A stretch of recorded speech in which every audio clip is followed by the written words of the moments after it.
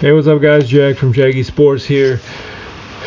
Yes, are the Milwaukee Bucks the team to beat in the Eastern Conference? That is the question.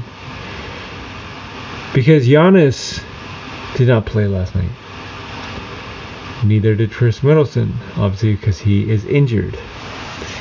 But Jevon Carter, 36 points, 12 assists in overtime to beat the OKC Thunder. That is pretty phenomenal. That just shows you how deep this team actually is. And to get that done, it was pretty phenomenal plays that this kid did. And at the end of the day, are they the team to beat in the East? Because legit, that's a fair question. They're number one in the East, right?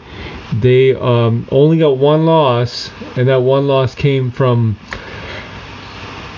the Atlanta Hawks, right? Only one loss. That's pretty phenomenal. Bobby Portis had 13 points last night. Brook Lopez, nobody talks about him, 24 points. Jevon Carter, 36. Allen with 18. Forget the other guy's name, Bo something, 19 points.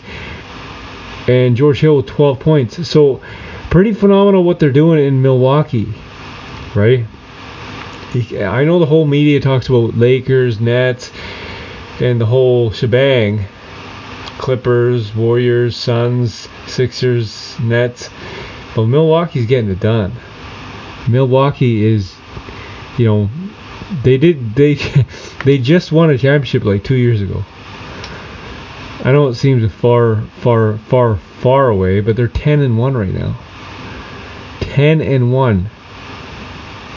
And yeah, unbelievable, right?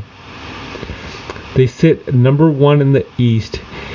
Number 2 is the Cavs, sitting at 8-3, tied by the Boston Celtics. Then you got the Atlanta Hawks, Toronto Raptors, Chicago Bulls, New York Knicks, and the Washington Wizards. Then you got Sixers, Pacers.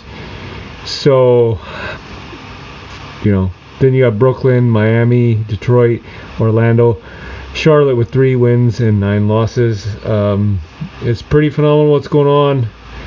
I'll tell you that much.